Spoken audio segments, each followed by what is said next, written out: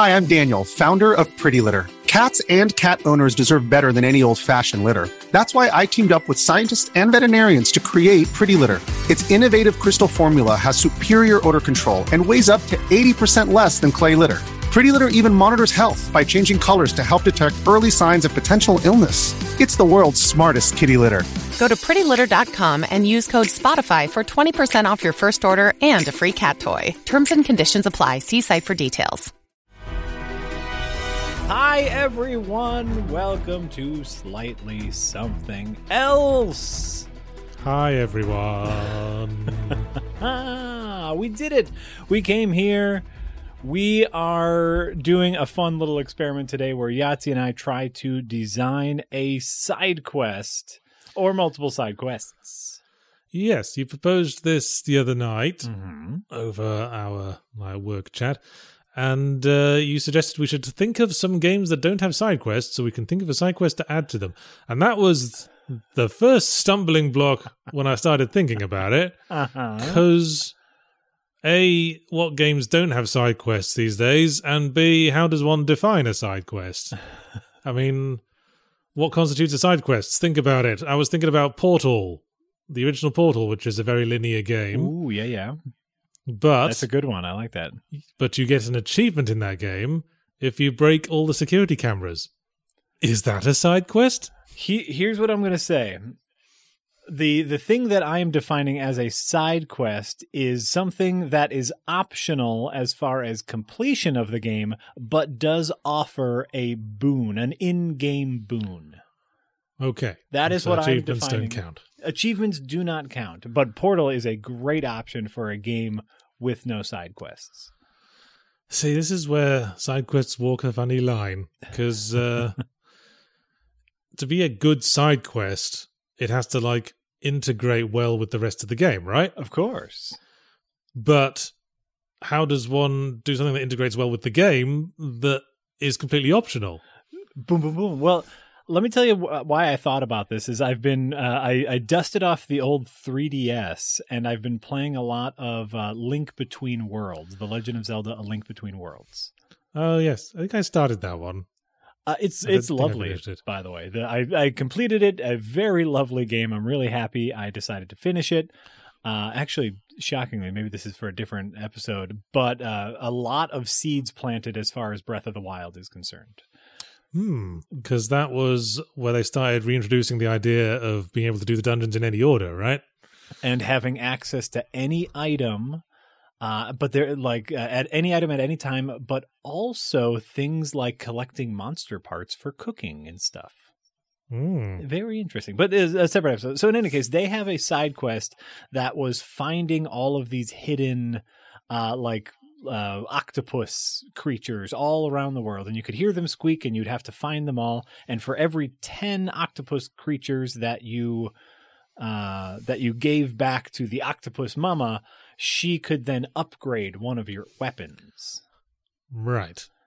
And so that sounds pretty standard for Zelda side quests. Exactly. And so, you don't need to upgrade any of your weapons, but it is nice to have them upgraded. But after I had found 70 out of 100 of them, basically I had upgraded all the items that I used regularly. I didn't really feel a need to go, and finding the rest of them was tedious. And so finding that balance between a side quest that is completely optional but also worth it, that's the fun bit here. So you need more than just a contextual reason to do it. The octopus mummy would be very happy to have all her babies back, and you would make her very happy and feel good that you made them happy. F that. I don't care about you, octopus mommy. I got a kingdom to save.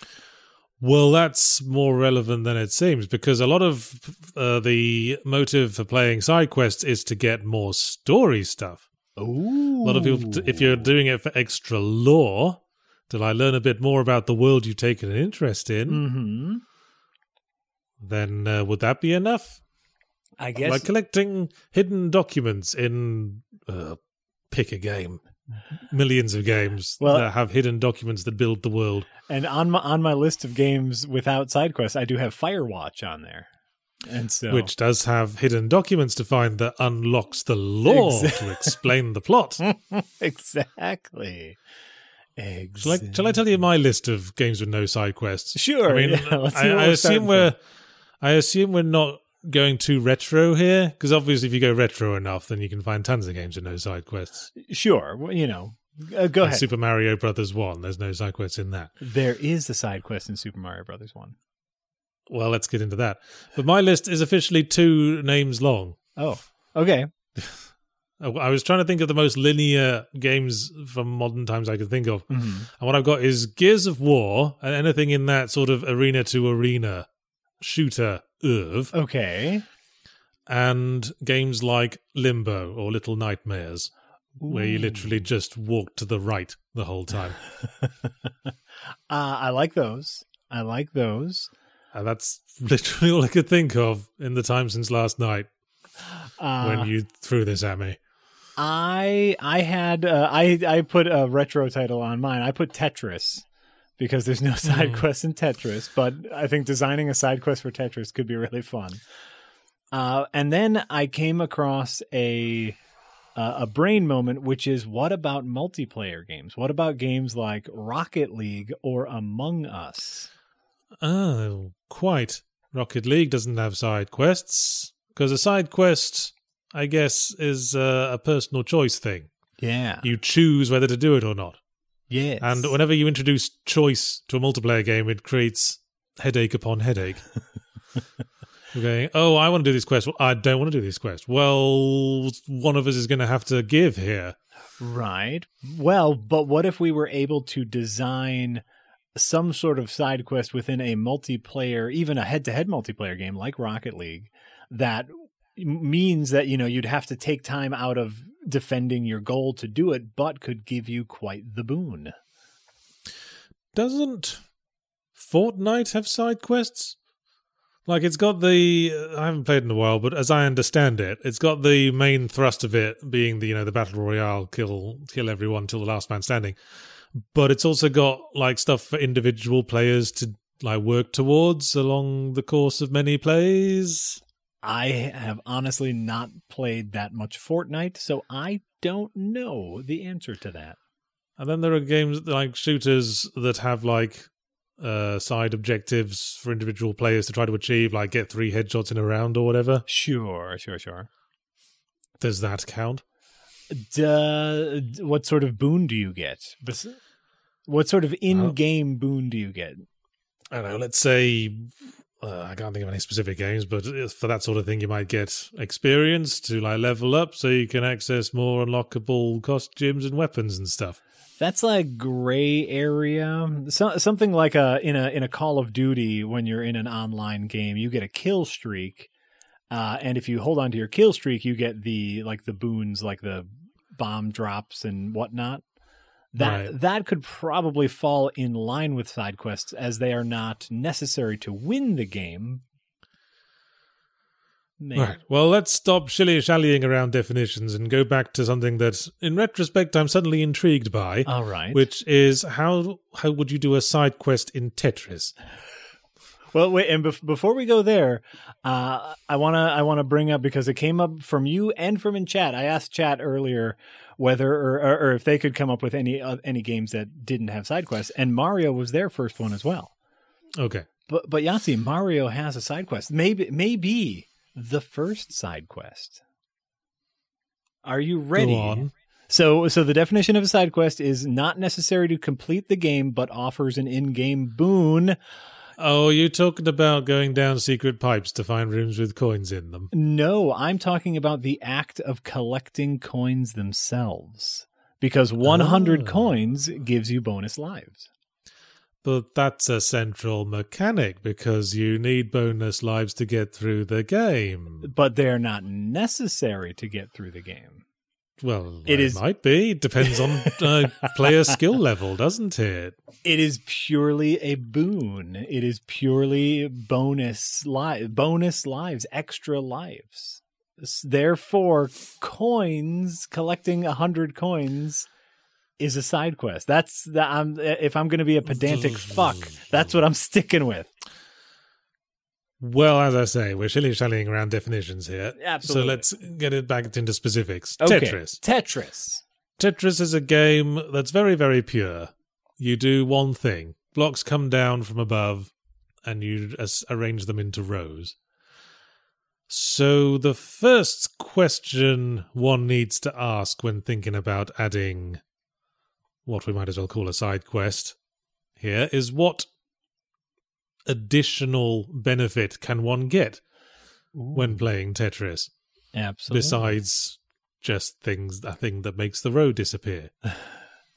Well, you could have the benefit of some sort of a slowing down of time as time speeds up. You know, some sort of like bullet time boon. You could have the bonus of choosing which block comes next. True. Isn't there that multiplayer Tetris thing where it's like Battle Royale Tetris where you can use like negative effects against other players? Yes. So you get like power-ups in Tetris. All right, I accept that. Okay. You could get something like that just blows up half the screen, just destroys all the blocks of a certain color. Sure. You know, it's like Arkanoid, where you can like get power-ups that make your paddle a bit wider or make your ball penetrate multiple bricks. Yes. Or you could turn one of your blocks into liquid so it fills whatever space it falls into. That could be a neat Tetris power-up. Obviously, that's just like the Omni block. I'm not sure how much of my webcam is showing at the moment, but I just want, for the record, I am stroking my dog's ear. I am not masturbating. What I will say is, according to what we see on screen, it kind of looks like the latter, but okay. I'm glad I clarified then. Yes, very, very much so. We're very glad about that. So, what could you do in Tetris to give you a boon that wouldn't necessarily take away from the core loop? Something you'd have to do extra work for. Well, here's my first thought. If we're talking power-ups, then there could be power-ups assigned to a specific block on a Tetris piece. Okay. So a Tetris piece comes down, and there's one of the squares in the piece has like a little symbol on it that says, this is a bonus. Okay. And if you can drop the block in such a way that the specific square will disappear in a line removal, then you get the power-up in the block. Oh. Otherwise, the power-up disappears when it lands. Sure. So you're talking about just like one small block within a larger block. Yes. Like if you had like the T-shaped block, mm-hmm. It would be one of the arms. And if you could drop that block in such a way that you would immediately create a line. Oh. And the block with the power-up on it was part of that line, then you would get the power-up. And then you could smash a separate button to activate the power-up at your leisure. Okay. Or it could activate straight away if we want to avoid overcomplicating the controls. You know, I feel like that's later down the line. Really, we're just trying to come up with the abstract what you need to do. Okay, I like that. So, but that's a very immediate one. Is you see the block shape, you see the glowy bits on the block, and you need to find out if you can immediately plug that in somewhere. So that's like the additional mechanic flavor of side quests that I would put your Mario coin collecting into. Okay.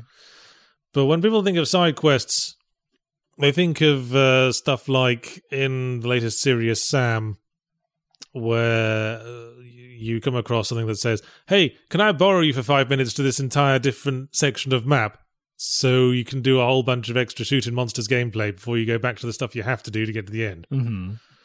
So the side quest in Tetris, by that definition, could be a thing where a little door appears and you put a block in the door and it takes you to a separate screen that says, quick, I need like 2 lines here in like 30 seconds or the princess gets killed by a pendulum. Something that literally warps you away from the main game for a second.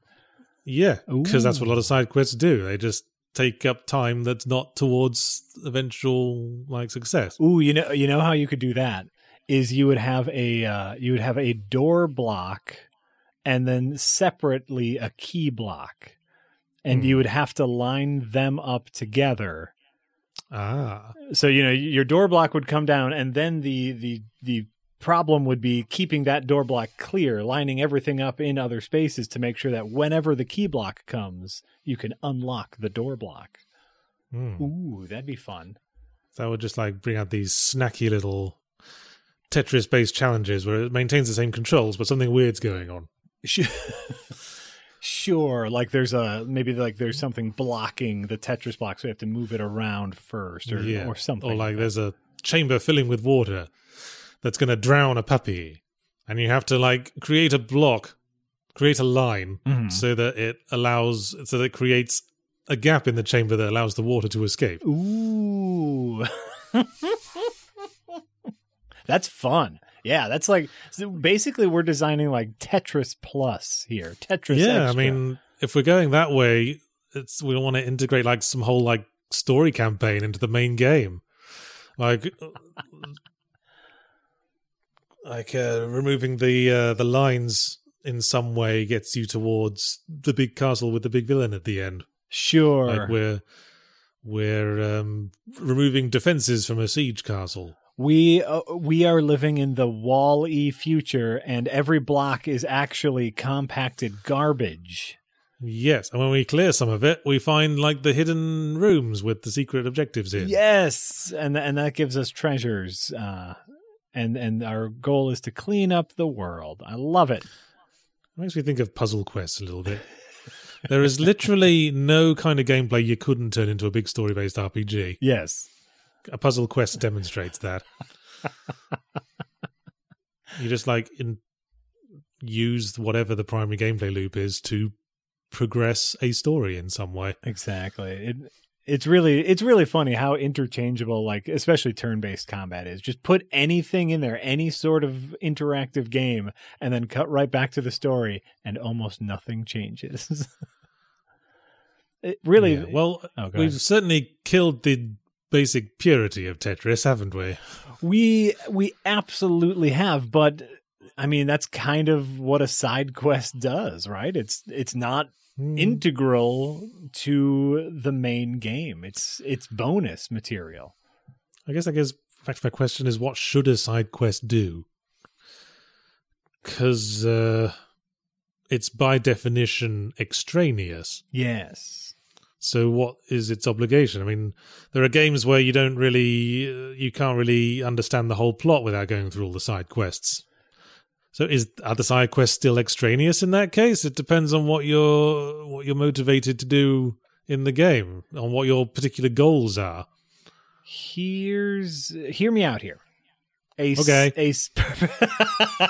First of all, thank you. The purpose of a side quest is to prolong the fun a player is having if they choose to. Yes. That's it. And so if a player is not having a good time in the game, they will choose not to do the side quest. So it is just there. It's you almost want to call it padding, but what do you call padding when it's a good thing? Insulation. That's exactly what you're doing then. That's great.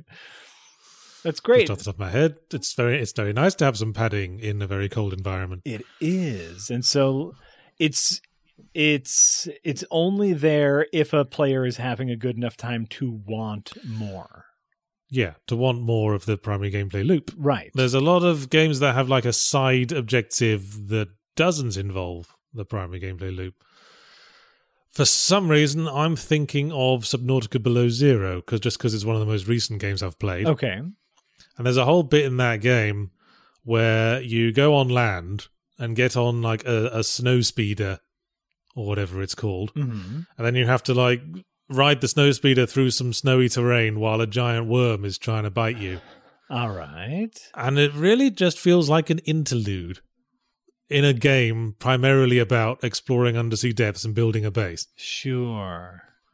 I feel like the clue is in the name, Subnautica. If you're spending much time on land doing no underwater stuff, that's probably something going wrong somewhere.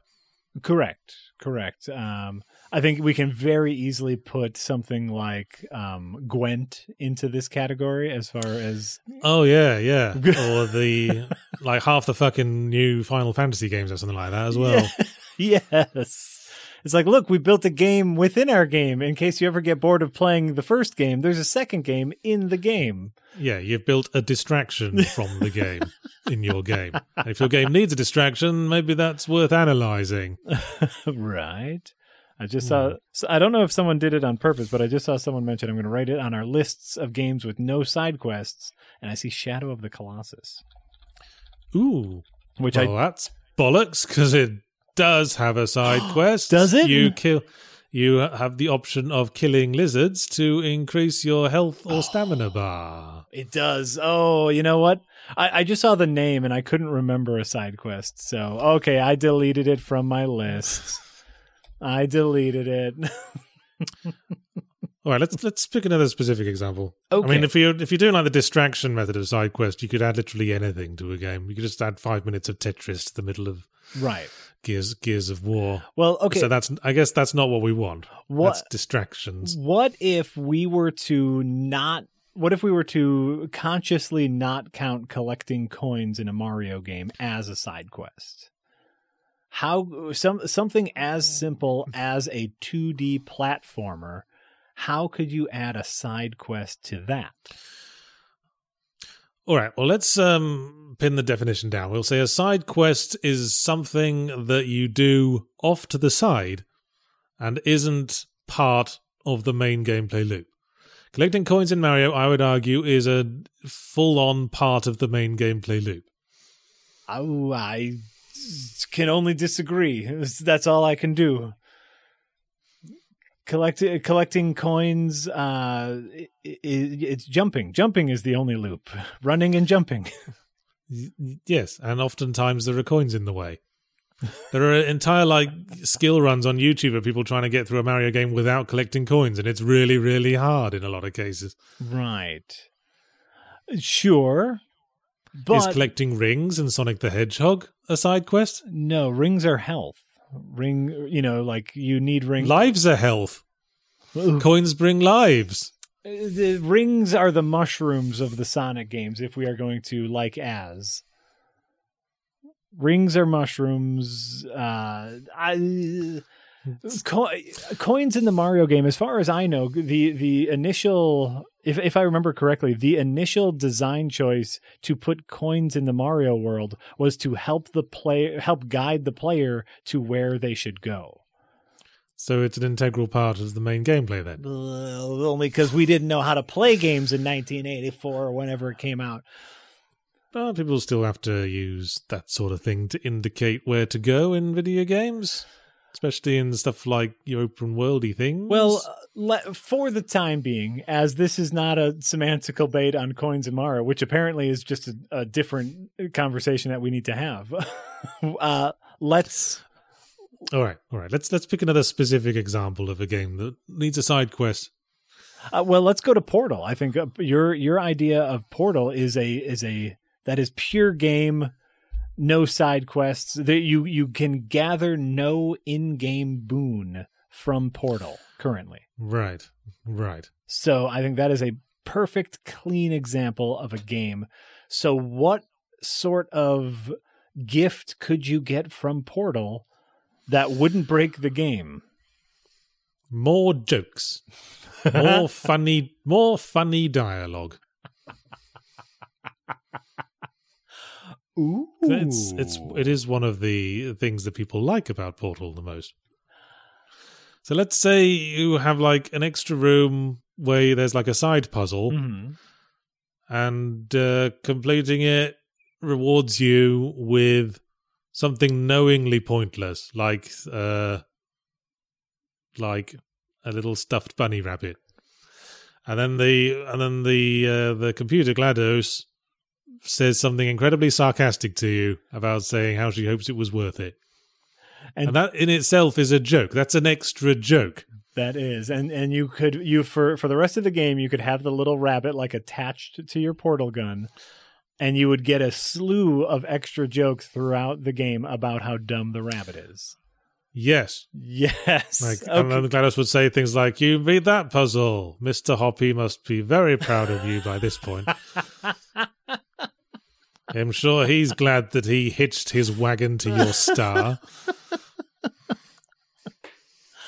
I think I love it. What Sam Moss in the chat mentioned Stanley Parable. That's exactly what I'm talking about. You explore different paths in Stanley Parable, and your reward is more jokes. My counter idea, one, I think your idea is fantastic and absolutely gives you something in the game.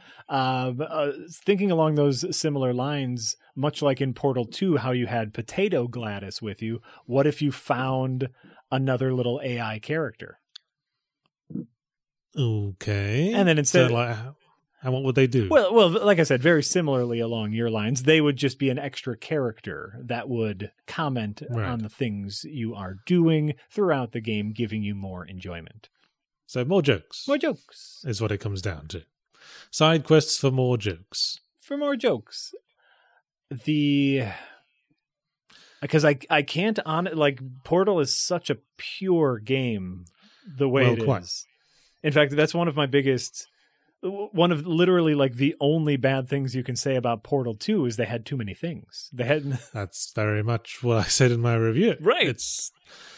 We get more stuff and a little bit more chaff, and on the whole, it's Portal 1 was certainly a purer game. Yeah.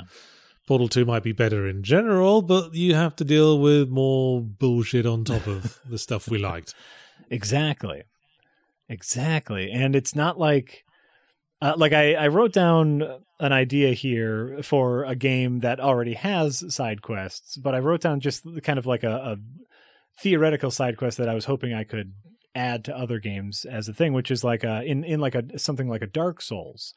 You could have perhaps a mimic hunting side quest, a complete separate area you don't have to do.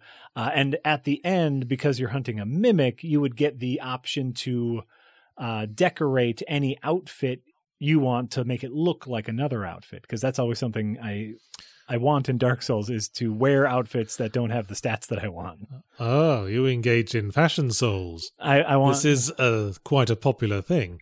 There's a name for it. I didn't even know there was a name for it. So like that to me, it would be a great side quest to add to something like a Dark Souls. Because a lot of Dark Souls games where the benefits you get from armor are so minimal, you might as well just wear whatever the hell you like. I think Dark Souls 3 has that. Mm-hmm. Unless you're wearing, like, ironically, the Mimic head, which is hilarious and great fun to wear, but for some God knows what reason, it depletes your health while you're wearing it. Because they know it's a meme, and so they punish you for it. Yeah, but didn't want every invader to be wearing the fucking thing, like what happened with the Jester hat in Dark Souls 2. Exactly. And so I was even thinking of something like Portal, something along those lines, but it's first person, so you would never see your outfit. Yeah, that was the mistake they made with Portal 2 co-op, of course. They added the ability to add cosmetics that you could unlock through various means to the character. But it turns out people care about cosmetics in Team Fortress 2 because lots of people get to see them. And people don't care so much about cosmetics in a game where only one other person at a time will ever see them. Correct. Very, very correct. That's great.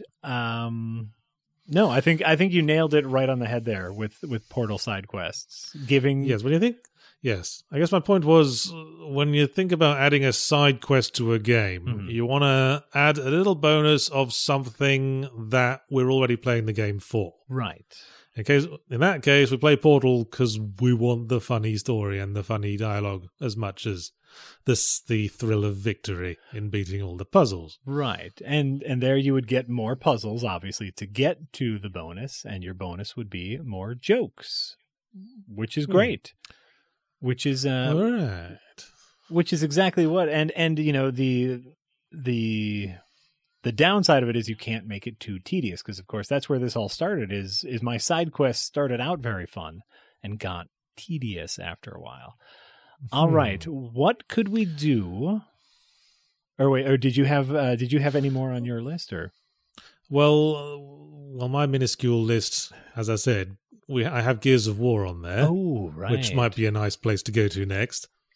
Gears of War or any of that particular brand of linear shooter where you just go from one arena to the next, your health regenerates, you pick up whatever guns you need in the moment.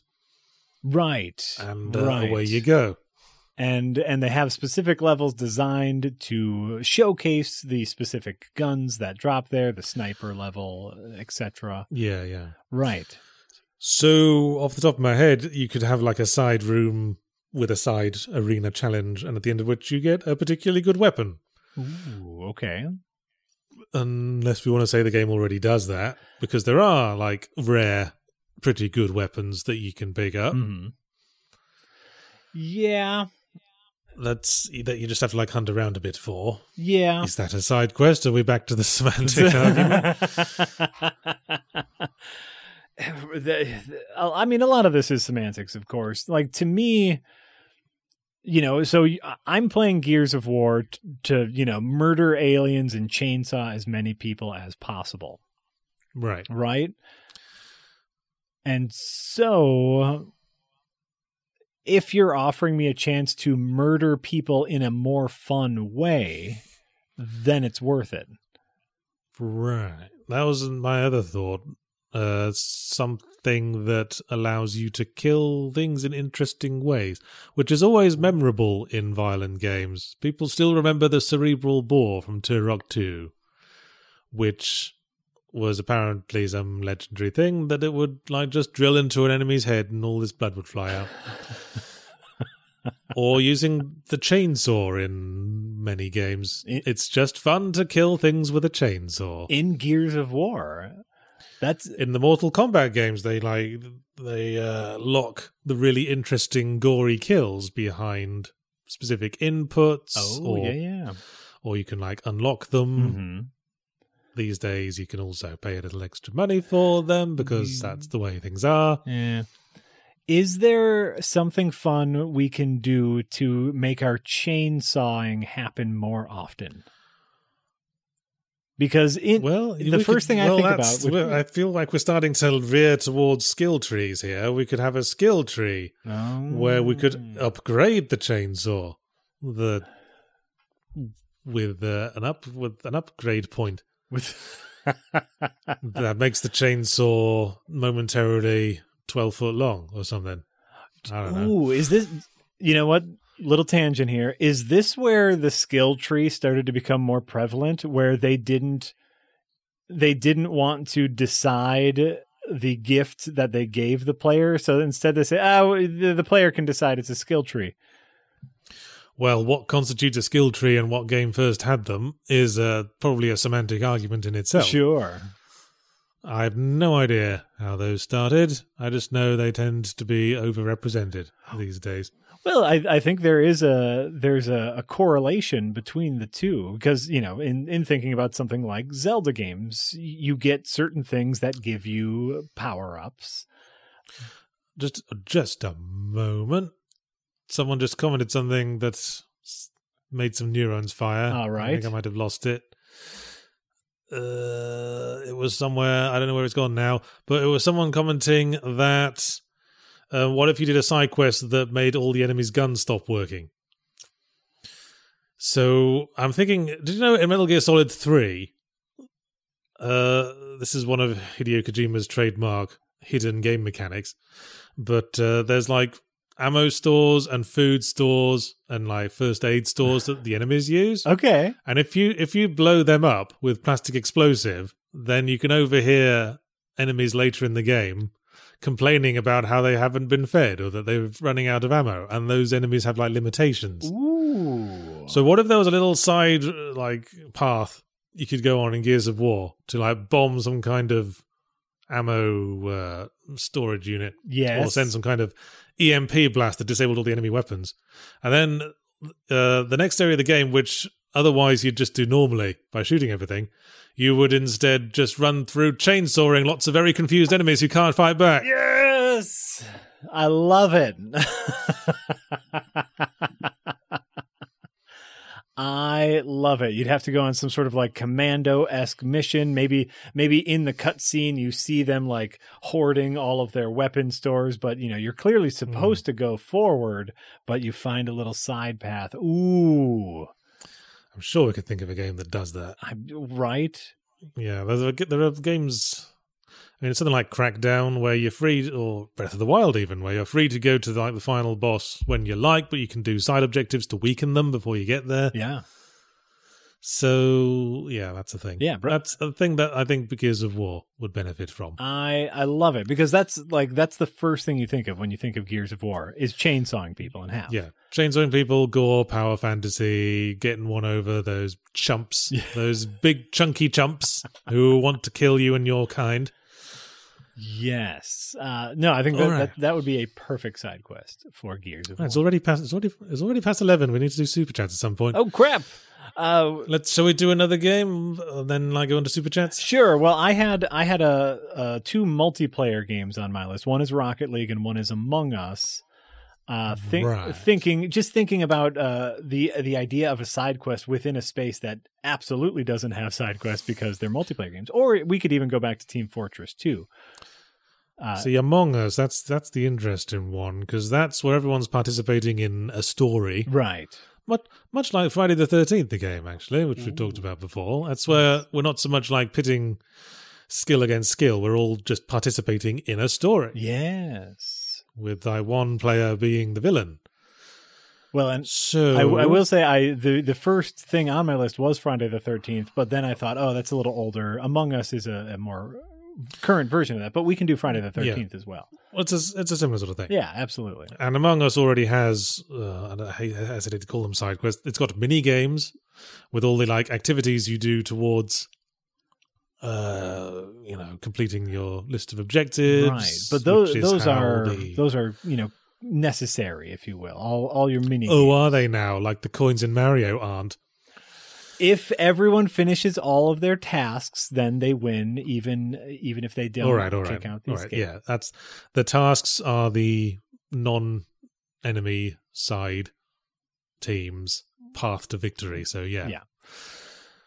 So the boon would have to be for the non-imposters, or a non-imposter boon could be some sort of partial manifest. Or additional objective. But if the good players saw the evil player embarking on the additional objective, that would be a big giveaway. I would think... What if there was a side quest where you could only access through the vents, so the alien monster goes into the vents and does the side quest, and while they're gone, there's 3 different rounds of enemies of players getting knocked out because everyone gets really paranoid. Ooh. And the alien isn't actually doing anything that whole time. That'd be funny.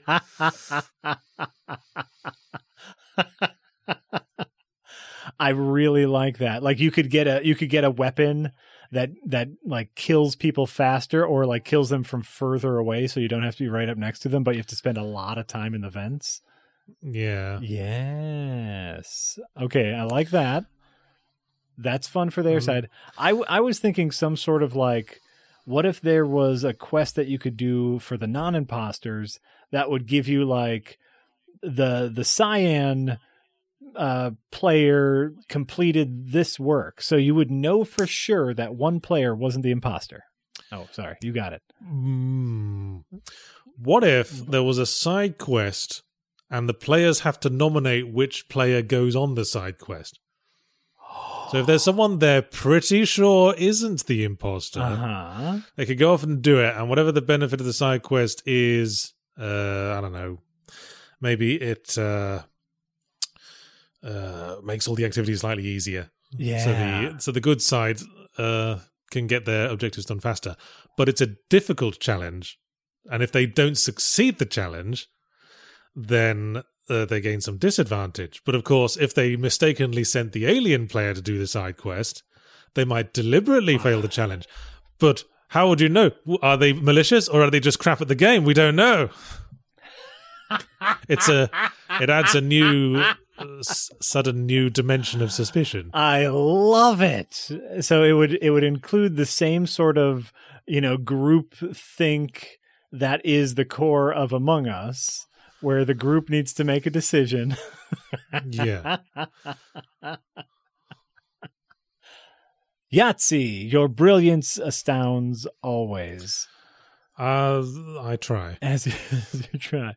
And I'm just thinking now, like, if I'm the imposter, I still want to win the game to prove to them that I'm not the imposter, even though it's now easier for them to do their tasks, so I can still kill them all. Yes. I'm an ideas guy. That's a great idea. Execution tends to be a bit more haphazard, but if you want ideas, I got tons of that shit. Well, coming up with an idea is always the most fun part because there's no work involved with it. You just think of stuff. Oh, yeah. Actually, implementing that idea is usually when things stop. Yeah, I'm great at the thing that takes no work. That takes no effort on my part. No, I think that's great. And I think, like, in general, just to kind of wrap up so we can get over to Super Chats, is like, side quests. There have been some games that I have dove deep into all the side quests just to hang out more in a game. And some side quests that are just cross that line between tedious. But I still enjoy that they're there in general. All right, then. So. All right, time for input from viewers like you. That's right. Now is the time to get those super chats in because I'm going to be reading them out. Reading out the super chats. Just refreshing the page. Refreshing the page. The studio pane. Okay.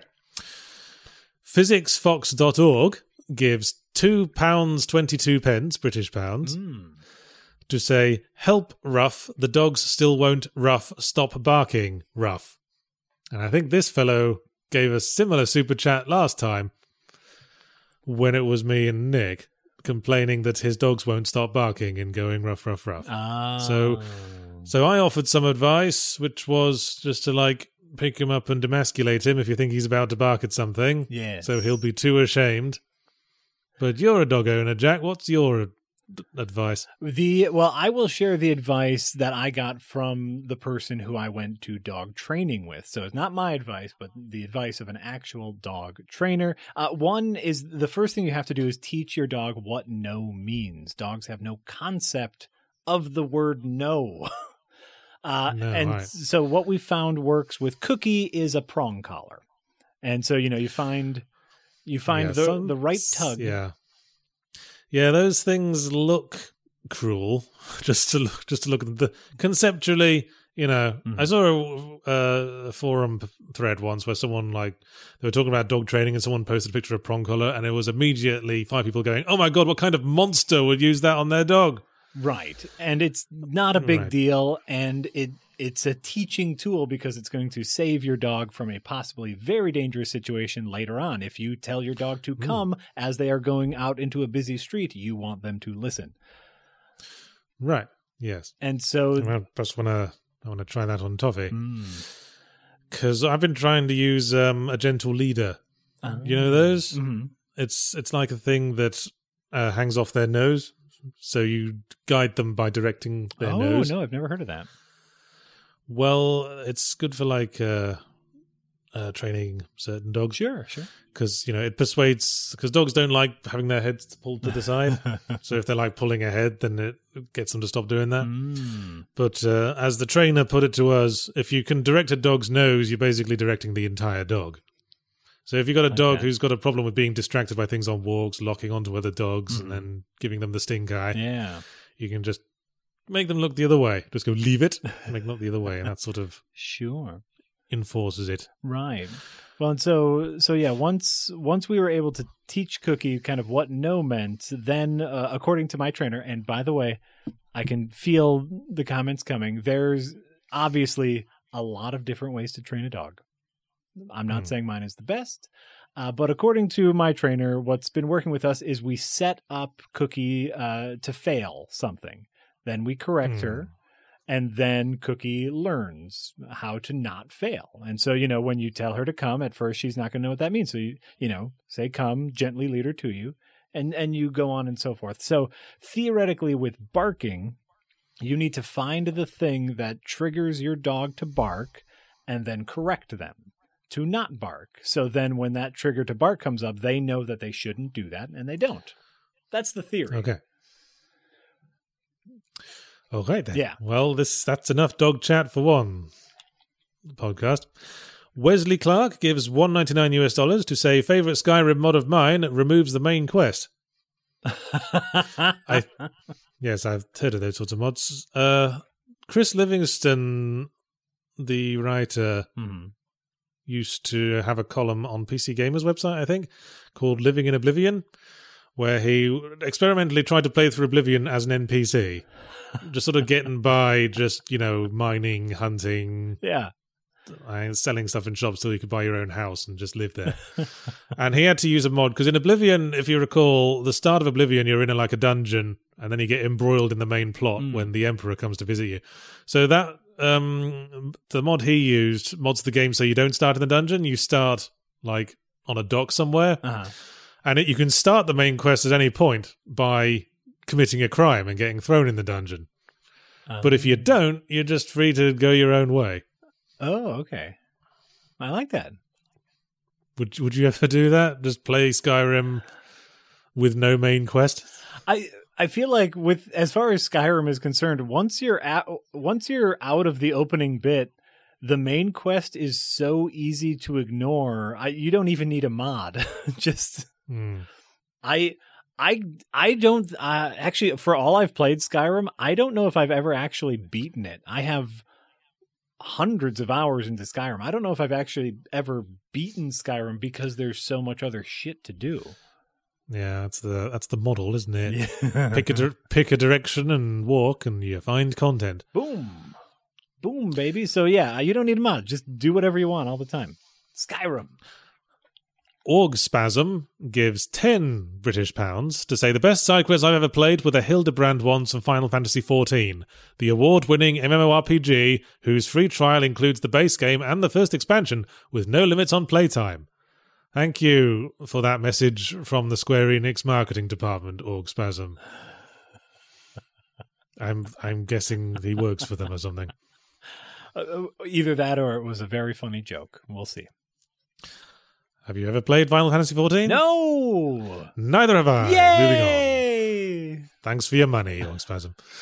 8 Frostmourne gives $5 to say not to Dark Souls up the discussion, but have either of you played Hellpoint, the mix of Dark Souls and Event Horizon? I have. It didn't really grab me. And I saw enough gameplay to know that it wasn't going to grab me. Yeah. I think that's one of those games where they just sort of front load too much shit at you.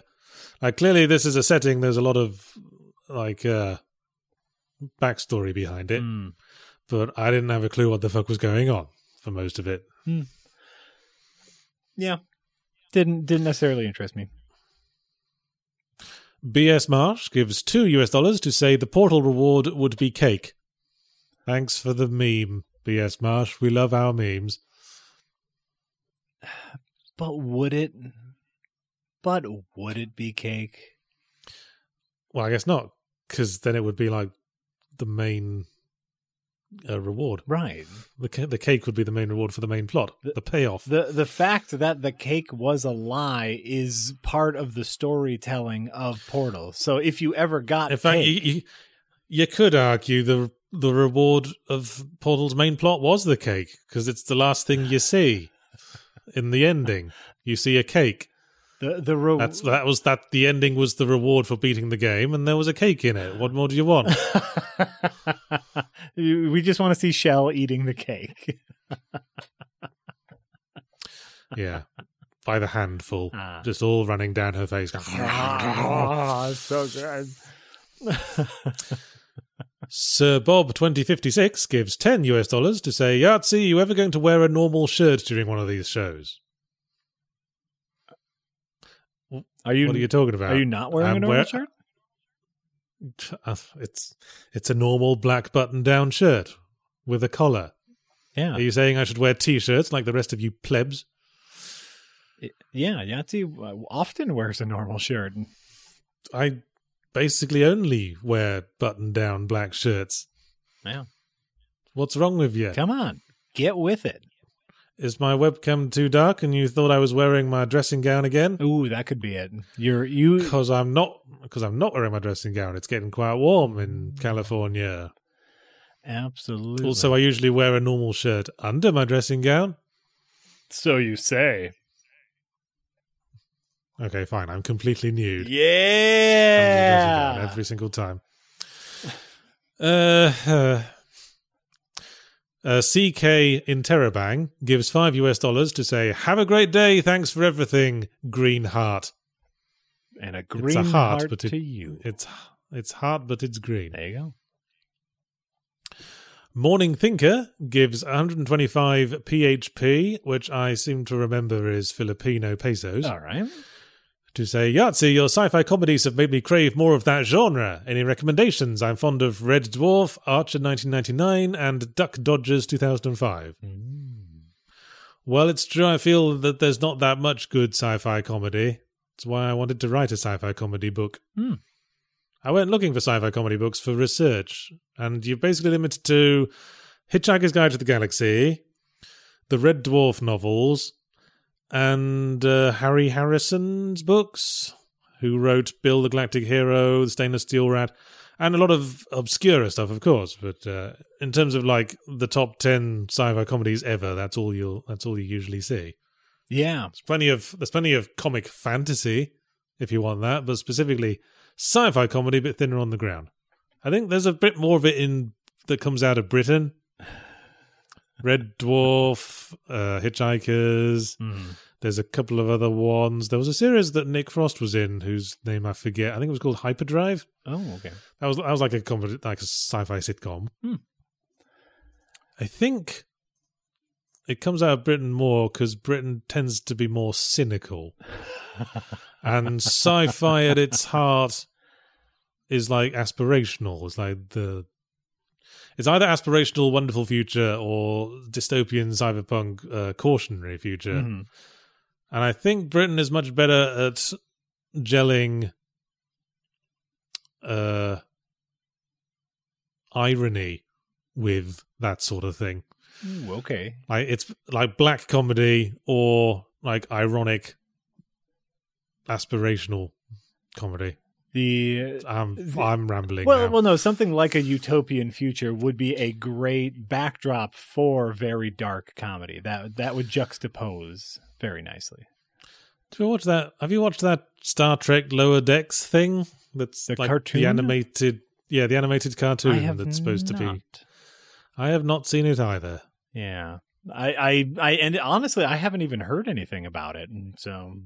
But it might be funny. I don't know. I see in the chat someone is mentioning the Bobaverse books as sci-fi comedy. I've read the first one of those. We Are Legion, We Are Bob. Yes. Have you read that one? I've read all of the Bobaverse books. I think they're good books. I enjoyed the story overall. I don't know if I would consider them comedy. You know what the impression I got reading them is that these are the kind of books you'd write as sort of a personal empowerment fantasy for a massive nerd who never leaves the house. Yes, I think that is very accurate. I enjoy the entire series. I think they go into some very fun, weird spaces as far as like the concept of a human consciousness that is now the idea is a human consciousness is now connected purely to software, and the idea of this like undying Bob who creates more Bobs to expand into the universe to help the human race. I enjoyed the stories overall, but I will admit the first book definitely maybe hits too hard on the reference button instead of joke. They reference instead of joke. I'm with you there, but I enjoyed the series. The Ready Player One problem. A little bit, just a little bit, but I enjoy the whole series. Don't know if I would call them comedy books, though. Nah, I don't remember laughing at it much. Yeah. And it's certainly a little bit absurd. I mean, I sort of laughed at them just imagining the enormous dork writing them. Going, now I'll be respected. They'll respect me when I'm a nanotech hive mind. I mean, there's definitely an I'm right all the time and no one else is kind of vibe to it. I guess you could interpret the character from my Galaxy for Food books, Malcolm Sturb, who created the cybernetic hive mind, the Malmind, as me sort of taking the piss out of that sort of thing. Definitely. But it's just a massive tech nerd indulging their personal fantasies to make themselves really powerful. Mm-hmm. But overall, I really enjoyed the entire Bobaverse, and I want to say the audiobooks were read by I want to say Ray Fisher. That's not right. The audiobooks were read by someone with a very good voice. So the guy who played... No, that's not the guy who played Darth Maul, is it? Who am I thinking of? Ray Stevens? I don't even know. No, who's... Just when you said Ray Fisher, my brain went, isn't that the guy who played Darth Maul? And I'm not sure if my brain's right. Hold on. And I know he didn't voice Darth Maul because Peter Serafinowicz voiced Darth Maul. Yes. Ray Porter. Ray Powell? Make your mind up, chat. Ray Porter. Okay, Ray Porter is who narrated We Are Legion, We Are Bob over on Audible. And Ray Park played Darth Maul. Ah, there we go. Ray Pease. Ooh, don't say that too fast. Don't take that out of context. Goo. Jack loves his Ray Pease. Oh, no. You dink. All right. Moving on. Let's move on. Moving on. Thank you. Brian Kipper gives $2 to say, any plans to play Miitopia? Seems great for ZP. Well, I hadn't.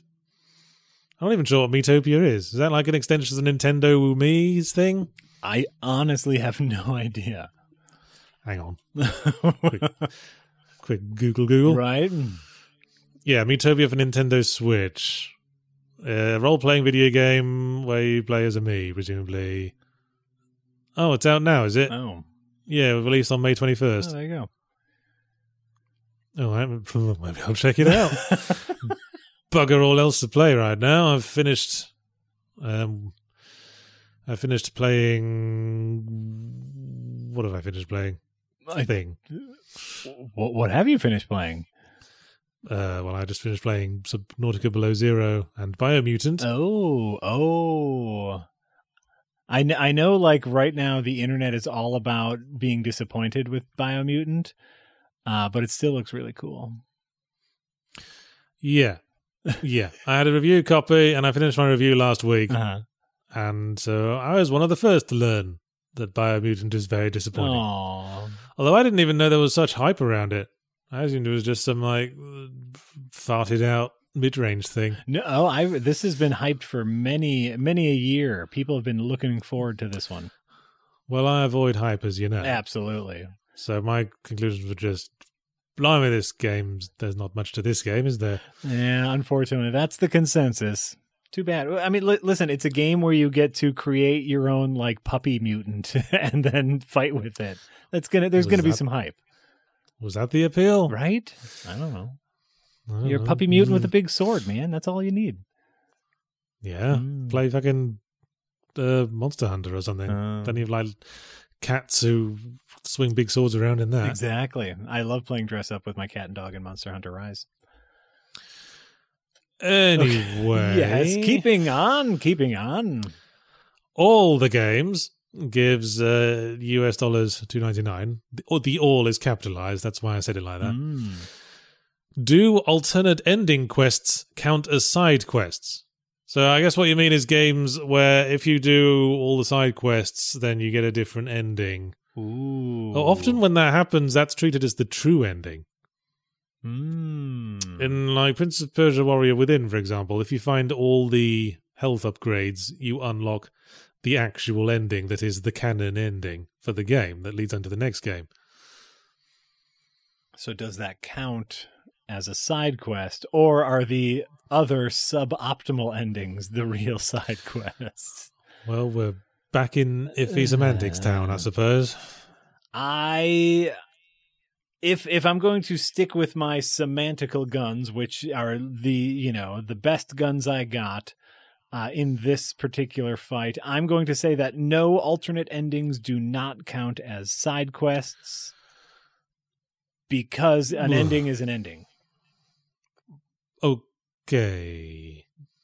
If I'm going to make a call here. Okay. And it doesn't give you a boon, right? Or the boon is the different ending? Well, some might say that is a boon, if depending on how invested in the story you are, I suppose. You also get the water sword, which is like the most powerful sword. Oh, well, then there you go. Yeah. Well, we'll file that under inconclusive, shall we? Yeah. We'll file that under we can't be asked to think about it anymore. I just...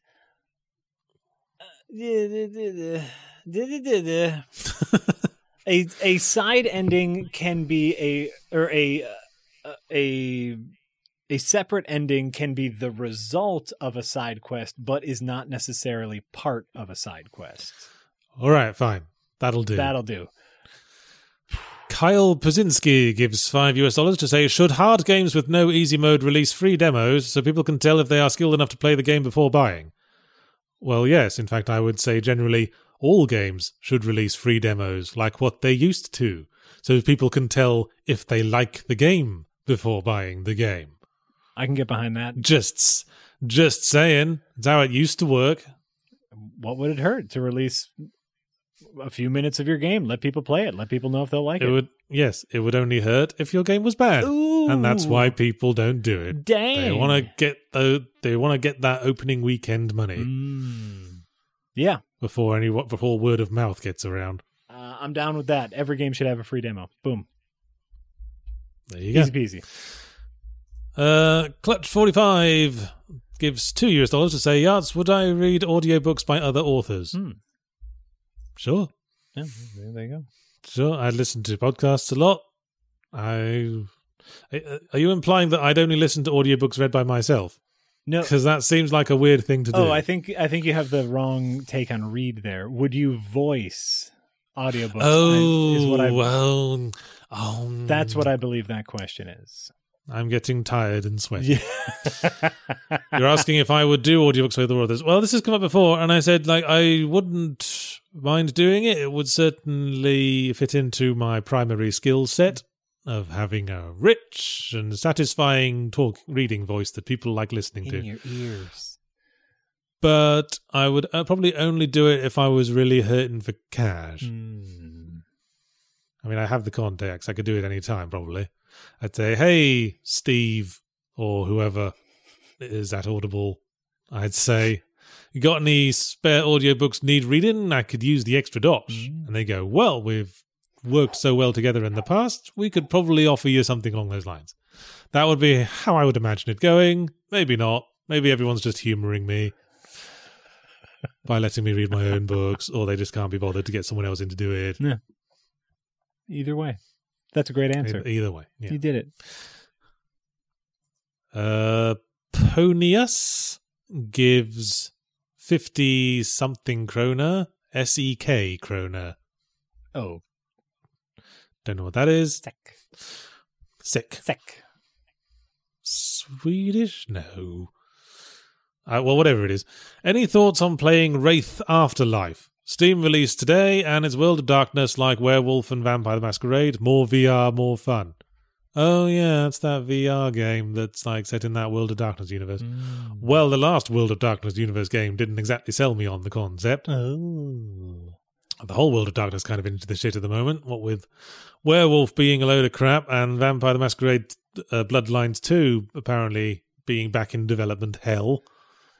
Can't stop the crap. Also, Swedish kroner.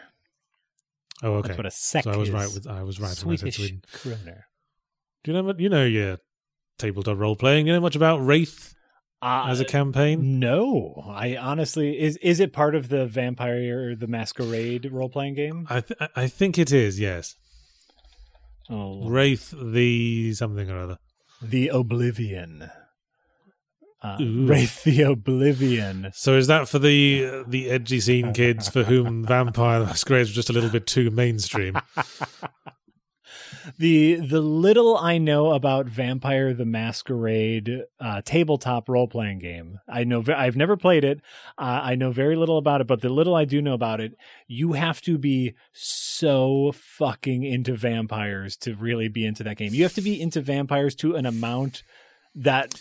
Yes, like that you would be uncomfortable bringing up to your friends to play. You have to unironically read Anne Rice books. Exactly. And you know what? If vampires are your thing, this isn't me shaming you. I'm not shaming you. I'm just saying that's not my thing. So no, I don't know anything about Wraith the Oblivion. You ever read Anne Rice's erotic books? No, but ooh. Yeah, she wrote a whole bunch of erotic... She wrote a trilogy of erotic books retelling the story of Sleeping Beauty under a pseudonym, and then I guess they didn't sell, so they re-released as by Anne Rice. Well, they released it as by Anne Rice, writing as, and then the pseudonym. So I guess it didn't sell too well initially, so they've put her real name on. Put her name on it. Are you telling me that there is an erotic novel about a woman who is passed out? It's as bad as it sounds. Great. Yes. All right. There's some really dodgy shit in those books. We need to. I read them out of fascination more than anything else. Yahtzee, don't tell me that Ray P narrates it. No. Huh? No, maybe Mr. Ray P was involved in the design meetings. Yeah, it's. Yeah, that sounds terrible. That sounds like a terrible idea. But it probably tells you a lot about Anne Rice as a person. Yeah. Listen, from what I remember about Interview with a Vampire, a lot of very sexy things happening. Ugh. Yeah. I guess that's why she wanted to write erotic books, because, the vampire novels weren't quite helping her jill off quite as much as she wanted. Yeah, so if you're into that, it sounds like Wraith the Oblivion is the game for you. Well, that went on a tangent. Yeah. No, I brought it back. It's fine. Okay, I'm going to say this is the last super chat. No more, please. We won't read them out, any more of them out after this one. All right. Shadow Randas gives $10 to say, do you think side quests need to be tied to the in-game lore? Otherwise, it's just an arbitrary checklist stroke objective, i.e. collecting unexplained secret passages versus extra missions and properties in San Andreas. Well, we were talking about this earlier for side quests, because that's part of the difficulty, isn't it? If you want to tell some of the game's lore in the side quests, then it has to be lore that you don't strictly need to know to beat the game, because the side quest is by definition extraneous, so it just has to be like an extra bit of bonus lore for people who are really interested. Right. I guess it depends on if it's a lore heavy game or not. If there's room to fill in a lot of the background with a lot of interesting details, I'd say you don't need the interesting backstory of a character who's just doing really cool stuff in the moment. Like a dude swoops down and kills everyone with amazing fencing skills. We probably don't strictly need to know his backstory to enjoy the amazing sword fight. Sure. But if we found ourselves intrigued by that character, by what little we'd seen, it would be a nice bonus to go back and learn their backstory from something. Yes. It seems like it's a weird way to phrase the question, needs to be tied to the game lore. Because, theoretically, anything within the game world is tied to the game lore. Well, inevitably, yes. Right, and so unless it's that shit like the shooting gallery side quest in Resident Evil 4 or something. Sure. Yeah, it's weird. I'm thinking to the thing that literally spawned this conversation, which was the octopus mama and the little shelled octopuses, which is a creature that sure exists within the world of The Legend of Zelda, that has nothing to do with The Legend of Zelda outside of this side quest.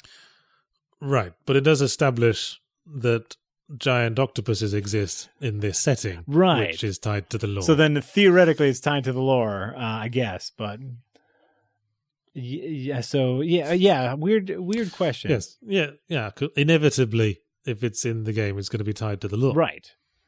I mean, with that example I gave, the Resident Evil 4 shooting gallery, it kind of isn't tied into the lore when you think about it, because it doesn't really make sense in context why Leon S. Kennedy would interrupt his desperate rescue mission to play a little shooting game so he can collect some bottle caps. Yay! Yes, that's really weird.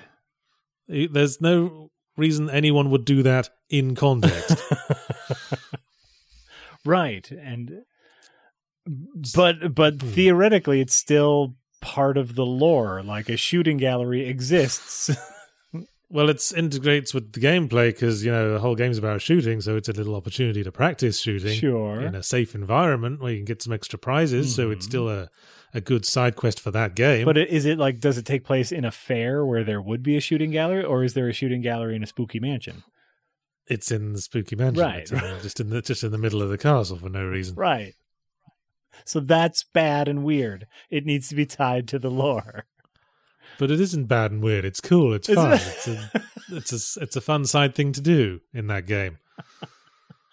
I bet there was a way that they could have skinned that to tie in better with the setting of the game. Well, I think all we've learned from this conversation is do your side quests right. And how you do side quests right depends on the game, so who the fuck knows? Absolutely. So hope that helps.